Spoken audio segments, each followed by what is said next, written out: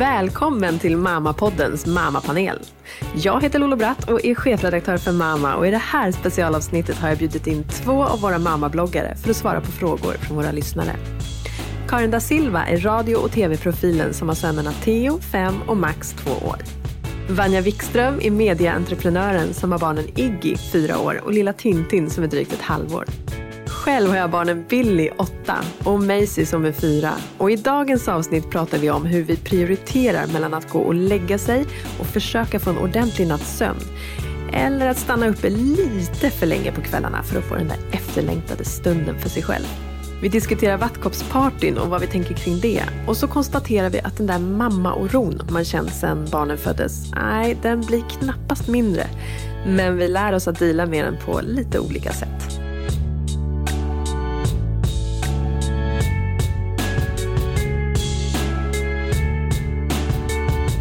Karin da Silva och Vanja Wikström, varmt välkomna till Mammapoddens mammapanel. Tack så mycket! Tackar! Välkomna! Hörrni, ni har ju båda varit med förut och snackat. Känns det bra att vara tillbaka? Absolut. Det är alltid kul att få snacka lite. Precis. Härligt. Hörrni, vi kör igång med en fråga som handlar om sömnproblem. Hej Vanja och Karin, och tack båda 2 för härliga bloggar. Tack. Varsågod. Ja. Tack säger jag, och Paulins vägnar. Det verkar som att ni båda har samma problem med att få sova som jag har. Jag är nyfiken på att få höra hur ni hanterar det här, hälsar Pauline. Hur menar hon då? Det skriver hon inte, hon skriver bara så. Ja. Så att jag vet inte. Jag har ju skrivit väl, för Max vaknar ju vid 5 varje morgon. Ja. Förutom i morse när jag skulle gå upp klockan 6. Nej, då vaknar den där lilla ungen 6:15. Alltså bara för att jag ska gå upp tidigt så jävlas han med att fortsätta sova. De vet. Ja. Nej, men hur tacklar man? Vi varannan morgon. Så att man delar upp det, så att någon gång får man liksom sova någon timme längre. Och om det går, sov 20 minuter på dagen. Alltså bara för att liksom överleva. Och gå och lägg dig samtidigt som barnen. Alltså det är ganska ofta jag somnar när jag liksom lägger Theo vid 8:30 och sen så vaknar man, tar ut linserna och bara, godnatt igen. Men kan du göra det? Det där tycker jag är svårt. Det där tipset har man alltid fått. Men gå och lägg dig tidigt. Nej, för att när de väl har somnat, då vill jag få ha den där. Liksom. Ja, det är så deppigt. Ja, det är så deppigt kan att gå och inte lägga bara sig. liksom gå och det är så lägga mig då. Det är så... Fast det är en överlevnadsstrategi för min del. Och där fick jag faktiskt ett bra tips från, måste ha varit BVC när jag var där, och just beklagade mig över att jag aldrig fick sova. Och hon sa så här, men är det verkligen, du skulle kanske kunna gå och lägga dig lite tidigare och liksom hamna i en slags försvarsmode. Nej, men alltså jag måste få liksom 1 timme åtminstone när jag bara kan andas lite själv. Men då sa hon det, men försök att gå och lägga dig tidigare varannan kväll då istället. Och det var ju faktiskt ett väldigt bra tips. Så att man inte känner att man måste ta bort det där helt och alltid gå och lägga sig tidigt. Utan man kan ju faktiskt unna sig själv att få sova varannan natt lite längre om man har möjlighet. För det gör ju otroligt mycket och bara få sova. Man får unna sig själv sova lite. Ja, det är ändå ett val där. Ska jag få ha liksom någon slags egen tid när jag bara får andas utan en bebis som är på bröstet hela tiden? Eller få sova. Men det säger ju någonting om hur viktigt det är att få ha den här timmen också, där man faktiskt bara får vara för sig själv. Kanske titta på en serie i soffan med sin partner, eller scrolla på mobilen, eller läsa en tidning eller någonting. Den är jätteviktig. Ja, det är den verkligen. Det är ju liksom, det är ju en liten bit av livet som, så jag tycker också det är superdeppigt att lägga mig tidigt. Men alltså, vi har ju då lite trixigt i med att min snubbe har insomni. Han är jättedålig på allt som har med sömn att göra. Så att vi har ju delat upp det så att... Vad innebär det exakt, insomni? Vad är det? Alltså man kan likna det vid en kronisk sjukdom där kroppen har väldigt svårt att utföra det basala behovet att sova. Det är som någon som inte kan äta, eller någon som är blind som inte kan se, eller han har svårt att somna, han har svårt att hålla sig sovande, han har svårt att somna om när han har vaknat och så vidare. Och för att han ska ens ha en chans att sova så måste det vara liksom perfekta förhållanden, liksom mörkt, tyst, svalt, rätt mjukhet och lugnt huvud, trött kropp. Alltså det är väldigt många olika liksom komponenter som ska till för att han ska ens ha en chans att få en natt som är okej.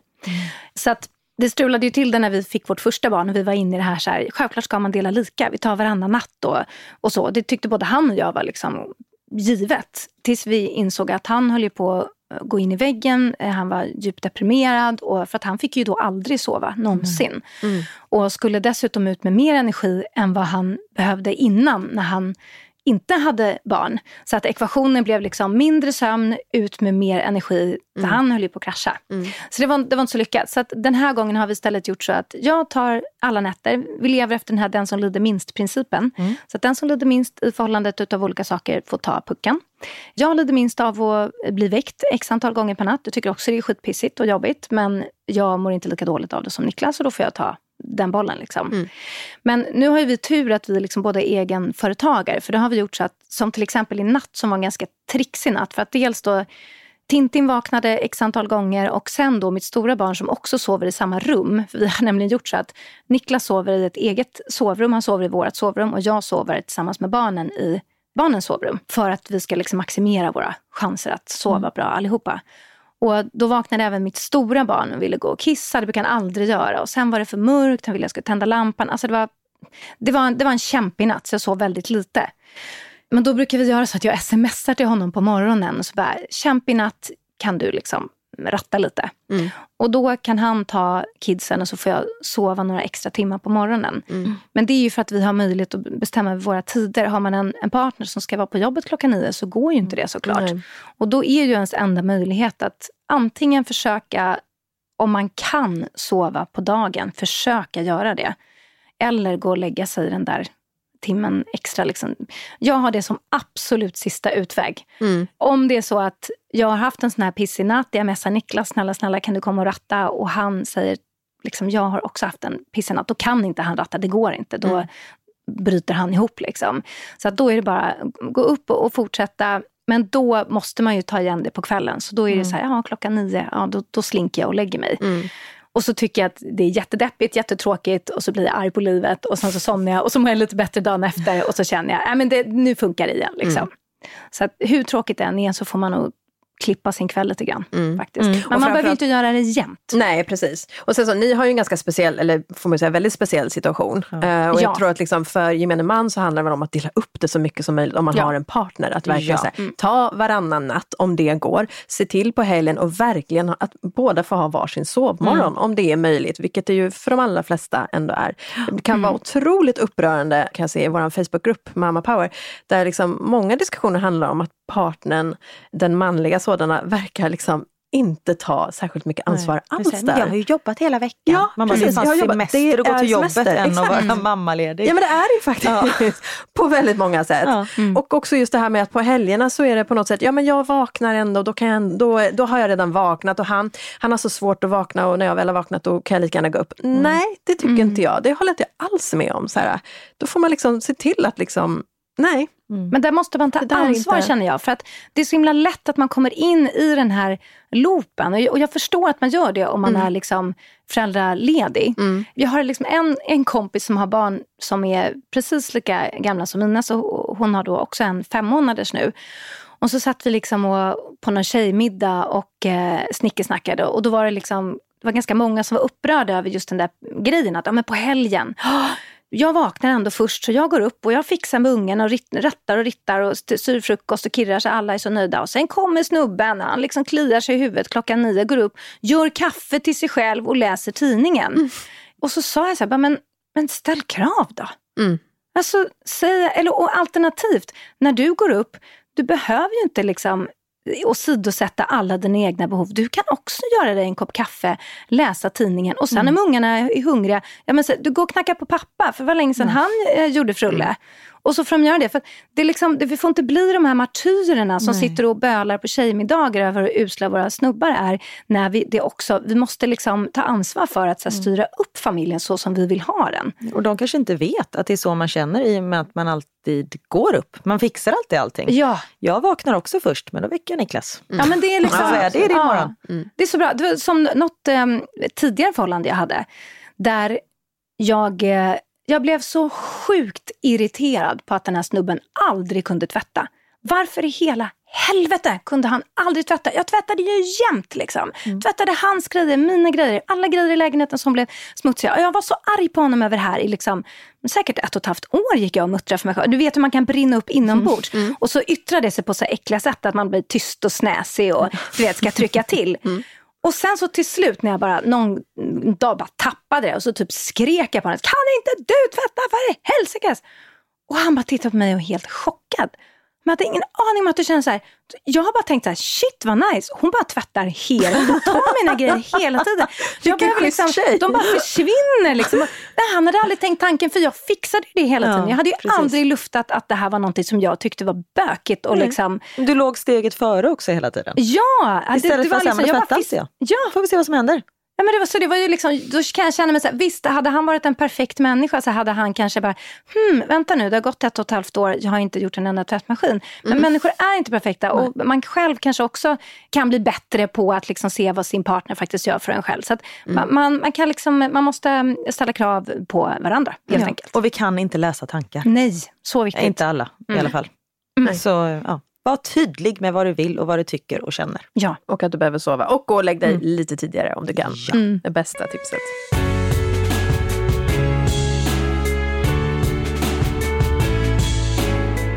Vi har fått en fråga om att resa med småbarn. En ganska vanlig fråga.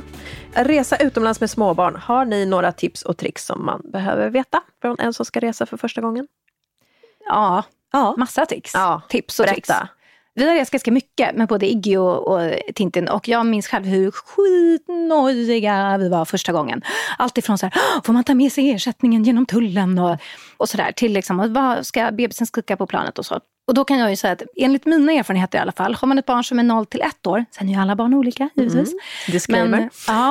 Men har man barn som är 0 till 1 så behöver man inte oroa sig överhuvudtaget, tycker jag. Utan de fiskar man bara med sig, de ligger ofta snällt och sover. Man kan tänka på att ha liksom antingen pumpat ut så man har en flaska eller man har en ersättningsflaska. Alternativt om man kommer åt och amma under start och landning. De ska ju sitta, även spädisar ska ju liksom sitta fastspända. Så det kan vara lite trixigt, så därför kan det vara bättre att köra flaska då. Eller att de får nappa i alla fall. Så att om de skulle tycka det var jobbigt med tryckförändringar så hjälper det med att de sväljer. Men annars så är det ju liksom, det brukar gå hur långt som helst. De hänger ju bara på. Ja. Sen mellan år 1 och 2, stanna hemma. Skulle jag säga. Alltså bland det värsta jag upplevt är när vi reste med Iggy. När han var typ men så här 1,5. Det var en fucking mardröm. Så att, och det var liksom, du vet, kan inte sitta still, bli arg, man kan inte kommunicera med dem än. De vill en massa saker, men de är frustrerade. Det är liksom, nej, då skulle jag verkligen stanna hemma om man inte känner att man har ett så här superlugnt barn. För att ha en unge som har liksom panikutbrott på ett flygplan och man vet att så här, nu är det 4,5 timmar kvar. Är ibland värst jag upplevt faktiskt. Så att den risken kommer nog inte ta med Tintan. Men sen efter 2, då är det easy peasy igen. Då är det bara att resa på. Ha med dig sjukt mycket snacks, sjukt mycket pyssel och en padda. Så är saken biff.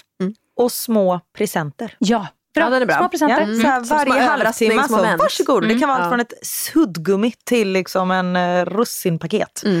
Och sen när man väl kommer fram till den här platsen, inte ha så höga förväntningar. Nej. Alltså ni kommer inte kunna gå på museum med en 2-åring. Ni kommer inte kunna ligga på stranden. Ni kommer inte kunna ligga på stranden. Ni kommer inte kunna ha semester. Nej, men då får man åka liksom. Ja, precis. Och värme. Och sen inte åka till ett alldeles för varmt ställe, för det mår inte barnen bra av. Och vi har åkt till Sydafrika 3 gånger, 2 gånger med barn. En gång när Theo var 2,5 och jag var gravid med Max, och sen nu i påskas. Så då var Max runt 1 år och Theo var 4,5. Åka till ett ställe där det inte är tidsskillnad. Ja, det är bra. Jättebra även tips. om resan var 26 timmar. Men de tyckte det var toppen. De hade en egen tv som de kunde sitta och pilla på. Man kunde springa runt i planet. De sov relativt bra. Men just också att man kommer fram och det tar inte en vecka för ungen att ställa om sig till tiden, och då är det väl dags att åka hem. Så man tänker lite så också. Att även om resan är längre så kanske det är roligare när man är där. Och sen också att man får ta varje dag som den kommer. Det är så här, vad är ungen på för humör? Kanske är på humör för en biltur. Kanon, då tar vi den där utflykten. Eller nej, idag blir det att vi bara stannar på hotellet eller lägenheten. Vi går ner till parken, vi hittar en lekplats. Att man verkligen så här anpassa sig efter sitt barn. Jättebra tips. Jag har ett väldigt praktiskt tips inför flygresan. Och det är, man packar ju alltid med sig himla mycket grejer när man har småbarn. Och väldigt mycket till dem. Och ombyten och blöjor och allt vad det är. Men packa även med ombyte till dig själv. Ja. Därför att det spills och det drälls. Ibland kräks och det händer olyckor i blöjor och allt sånt där. Och då är det inte roligt att sitta och inte ha möjlighet att byta om själv. Usch, vi hade en hemsk erfarenhet när Billy kräktes över hela hela Steve, min man. Och han fick sitta i de där helt genomkräkta kläderna i 2 timmar. Det var inte så jättekul för medpassagerarna heller. Så det var så här, helt från och med det. Vi måste alltid komma ihåg att packa ombyten även till oss vuxna. Ja, det är ett jättebra tips. Ja, det är så värt det om man kommer ihåg det. Mitt bästa tips. Men annars, jag håller med allting som ni säger. Och just det där också att det finns ju en tid när man kanske ska ligga lite lågt med resandet. Om man inte som sagt har ett superlugnt barn eller att man är så pass, det här fixar vi. För det är klart, man vill ju inte att det ska begränsa en heller. Det kan ju bli en fantastisk resa. Men man kan ta bilen, man kan ta tåget. Ja. Alltså allting är ju lättare. Det här handlar ju framförallt om flyg. Att då är det kämpigt att sitta liksom fast. Ja, det är så mycket spring i benen. På ett flyg, då sitter man ju bara fast när man lyfter och landar. Sen kan de ju faktiskt springa runt. Ja, men jag menar att det är ändå ganska begränsad yta. Ja, har du ett absolut. tåg så kan du liksom, och du kan ju i värsta fall bara, det här funkar inte. Jag har fått så mycket nervbrand, jag måste av. Och då kan man slinka av i såden liksom. Ja, precis. Så att det är lite svårare. Ja, absolut. Men där också, om ungen får ett psykbryt på ett plan, det är ett barn. De låter. Alltså så måste man nog tänka. Folk har inte betalat sin flygbiljett för att slippa barn. Sen känns det ju inte så när man är just i det, för man får ju total panik. Ja. Men att man så här, jag är ledsen, det är ett barn, det låter. Ni kommer före så här i 3 timmar. Grattis till er! Ja. Ja. Så, ja. Där kan man ju bara säga som medresenär också, för det händer ju faktiskt att man reser utan att själv resa med sina barn. Och jag menar, nu tycker jag så här, gud vad jag försöker se på dessa mammor och pappor som kämpar med gråtande barn. Med så här, typ skjuta till dem bara så här, positiv energi och typ så här, snälla blickar och bara, gud jag vet vad ni går igenom. Kämpa på, ni är jättebra. För att det är så lätt också när man står där och vaggar sitt hysteriska barn att tro att alla typ stirrar ont på en. Och så är det ju inte riktigt. Men jag tror det är svårt att känna det. Jag försökte känna det när vi var liksom uppe i luften över de schweiziska alperna och man bara, ungen skriker som en tok. Och liksom, men det var svårt. Men det var också första barnet. Hade det varit barn nummer 2 så hade jag varit mer chillad. För då var man mer chillad på alla plan. Liksom. Men det var liksom en upplevelse som jag helst önskar ha ogjord. Så att, mellan år 1 och 2, jag tror det blir väldigt minimalt. Om inte gosmusen bara liksom fortsätter vara så här, ha happy syndrome. Ja, just det.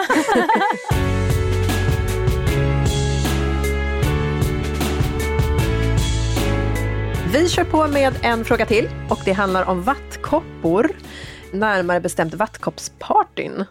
Hej, jag har en fråga om vattkoppor. Min dotter är snart 1 år och har inte haft det än. Och det känns som att ju tidigare hon får det desto bättre. Jag såg att en kompis skulle ha ett vattkoppsparty för några veckor sedan. Och hade aldrig hört talas om det innan. Jag tyckte först det lät helt sjukt. Men sen har jag funderat vidare på om det kanske inte är så dumt ändå. Vad tycker ni? Har ni några egna erfarenheter? Vet ni vad ett vattkoppsparty är? Ja, man bjuder in ungar som ska smittas av vattkopporna så de ska få det överstökat mer eller mindre. Precis, och då bjuder man in dem till ett barn som har vattkoppor, gissningsvis. Ja, nej men jag är ju för att minimera lidande så vi har vaccinerat Egen mot vattkoppor. Ja. Så det kan man göra nu sedan inte så många år tillbaka, eller hur? Tror jag. Precis, så då gjorde vi det. Så var det problemet i världen. Ja. Härligt. Karin? Jag har ingen aning om vad jag ska säga i den här frågan. Jag tycker, jag förstår ju det praktiska med att veta när sitt barn ska bli sjukt. Samtidigt som man gör ju fortfarande sitt barn sjukt, medvetet. Så jag vet inte. Max har inte haft vattkoppor, han är ju 2. Theo hade det när jag var höggravid. Så det var ganska skönt att han fick det innan Max kom. Så att man skulle få en bebis som liksom riskerade att smittas. Och Theo hade inga besvär överhuvudtaget. Han hade liksom några koppor, säger man så? Några koppor som kliade lite, men det var liksom inte någon fara så.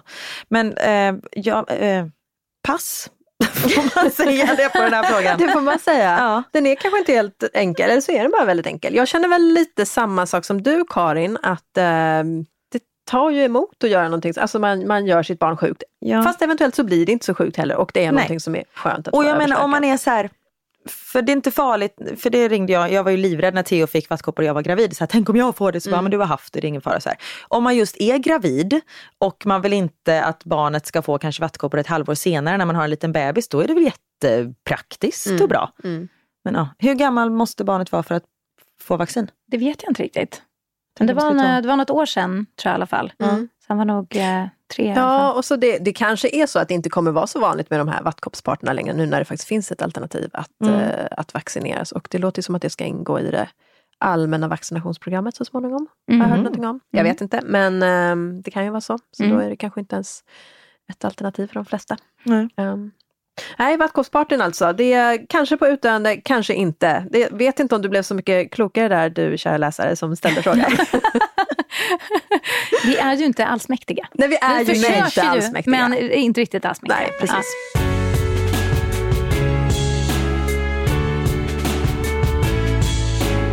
Vi tar nästa fråga då istället som handlar om oro. Och det kanske vi kan känna igen oss i lite mer. Så här lyder den. Hej mammapanelen.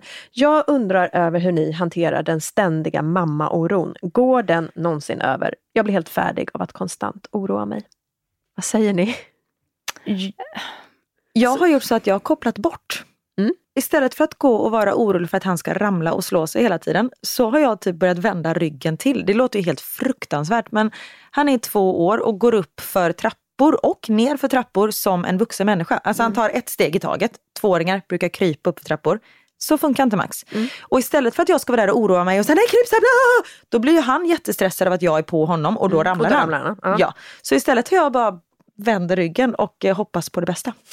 Det låter ju helt sjukt, men än så länge har han inte trillat.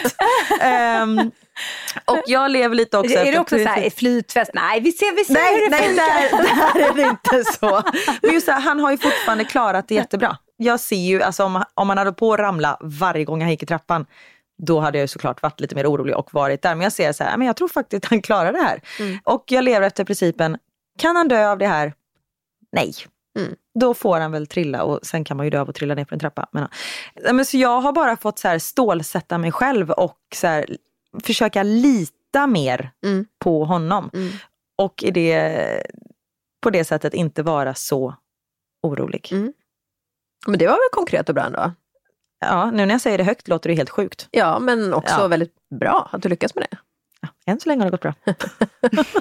Vanja, vad säger du? Är du en orolig mamma? Alltså, ja och nej. I början så var jag väldigt icke-orolig. Jag var det ganska länge, för jag är lite så som person. Jag nojar inte så mycket över någonting egentligen, utan tar saker som det kommer. Jag vet att det mesta löser sig. Men det gäller ju mig och mitt val och mitt liv. Och jag vet att jag löser det mesta. Liksom. Jag har någon slags sån tilltro till mig själv. Men, så jag hade det lite för mitt barn också på något sätt. Det liksom spillde över. Men sen hände en grej när Egen var några år och vi hamnade på sjukhus och det blev lite bök och stök. Och det väckte en oro i mig som inte fanns där innan. Och sen har jag fått kämpa lite med faktiskt att hålla den stången. För det jag har märkt med oro är att den smittar. Så att har man öppnat locket på liksom orosburken, är det väldigt lätt att det bara börjar ösa ut. Och inte bara liksom på den här liksom, nu var jag orolig för det här. Utan helt plötsligt så tjuff så har man 75 grejer som man är orolig över, som är förknippat med sina ungar. Och jag märker att det även kan spilla över på tintan och så vidare. Så att nu försöker jag verkligen dels ha lite mer tilltro till barnen, att de kan så himla mycket mer än vad man ger dem cred för. Precis. För oro kan ju handla om allt ifrån så här, kompisar på föris till kan de gå i den där trappen eller jag ser inte, börjar inte näsan se lite märklig ut, alltså om man nu får säga sådana saker. Det är så mycket som liksom ingår i den här oron till att nej, men den här hostan, det är nog inte bara en vanlig hosta, nu är det nog någon slags cancersvulst någonstans liksom. Och att bara så här försöka vara logisk hela tiden. Är det verkligen rimligt att den här hostan beror på en cancersvulst? Eller är det mer rimligt att den beror på att det går hosta på föris, att ungarna är sjuka? Det är mer rimligt att det är förishostan. Okej, men då tar vi det liksom. Och så släpp det här nu liksom. Så att försöka vara så här, vad är rimligt och vad är logiskt? Och sen så tror jag också att man måste liksom känna att om man går runt som en äggsjuk höna och oroar sig konstant över sina ungar, så man smittar garanterat deras sinne med det också. Och man kommer göra dem till oroliga individer. Och det är ju det sista vi föräldrar vill. Vi vill ju att de ska vara supertrygga och känna att de fixar allt. Så att vara där och liksom, hur går det nu? Oj, det där såg farligt ut. Eller, oj, nu slog du det där gjorde ont, va? Och, alltså, lita på dem. Lita på dem mer. Och liksom lita på dem och försöka använda logiken. För oron är oftast inte logisk, utan oron går ju på känsla. Och den spinner ju väldigt lätt iväg. Så försök, liksom, när man känner att så här, nu drar det iväg, bort med känslan, försök få in huvudet i det. Liksom. Sen har jag blivit mer orolig för mig själv. Att jag själv ska bli sjuk eller något sånt. Det var jag aldrig orolig för förut. Utan det var så här, men det löser sig. Men nu som till exempel när jag skulle föda Max. Det var så här, tänk om jag dör under förlossningen. Vem ska ta hand? Jag har 2 barn att ta hand om då. Vad händer då? De tankarna hade ju inte jag ens, alltså de fanns inte när jag skulle föda Theo till exempel. Eller så här, men gud, nu har jag nog en knöl i bröstet. Tänk om jag har bröstcancer. Vad händer då? Då är det så här, nej men då får jag bara, alltså jag tänker på ett helt annat sätt när det kommer till mig själv.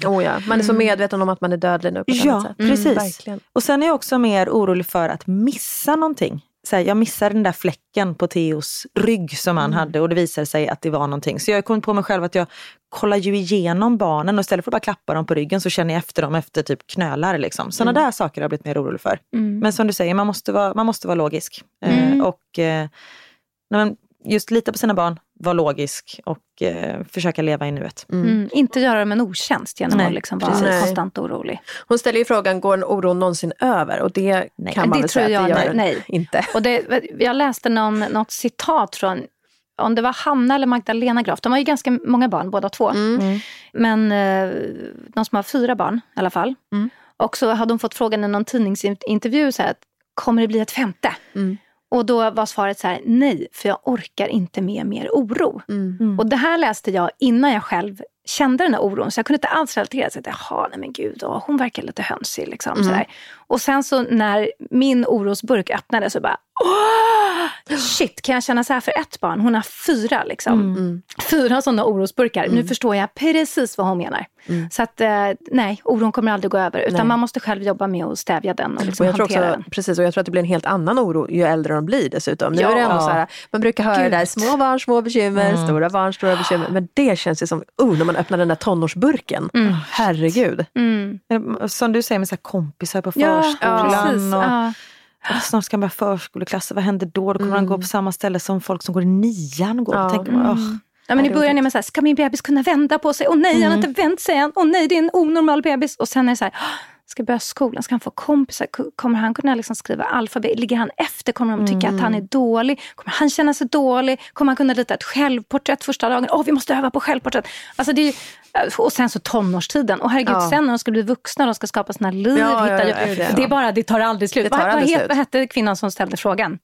Maria, hemskt ledsen Maria. Det kommer bara bli värre och värre. Jag tror jag. Så du måste bli bättre och bättre på att hantera din oro. Ja, men det är nog ganska klokt faktiskt. Oavsett så ska man nog försöka hantera den om man verkligen lider av att vara orolig. Helt klart. Och som sagt, nu säger inte hon om det är hennes första barn eller andra, men man kan gissa att det kanske är hennes första barn. Och det brukar ju bli lättare, även om man har ett barn och liksom det går ju med åren att man blir liksom att det lägger sig, men också med andra eller liksom fler barn, att man blir kanske lite mindre orolig. Alltså, man orkar inte vara orolig på samma sätt. Nej, precis.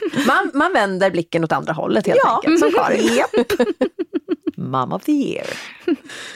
Bra snack hörni. Tack snälla Karin och Vanja för att ni har hjälpt till att svara på mammaläsarnas frågor idag. Tack för att vi fick komma. Det var jättekul. Det har varit fantastiskt att ha er här. Vi ses igen och hörs. Hej då! Hej då! Det var allt för Mammapoddens mammapanel för den här gången. Om 2 veckor är vi tillbaka igen och då gästas vi av Sofie Granqvist. Sofie fick stora rubriker i somras då hon födde sitt och fotbollsspelande maken Andreas Granen Granqvists bebis mitt under slutspelen i fotbolls-VM i Ryssland. Om du har några frågor som du vill ställa till mammapanelen så tveka inte att höra av dig till mammapodden@mamma.bonnier.se. Gå gärna med i vår grupp Mamma Power på Facebook också. Där kan du ställa alla frågor du vill och snabbt få svar från massor av härliga mammas.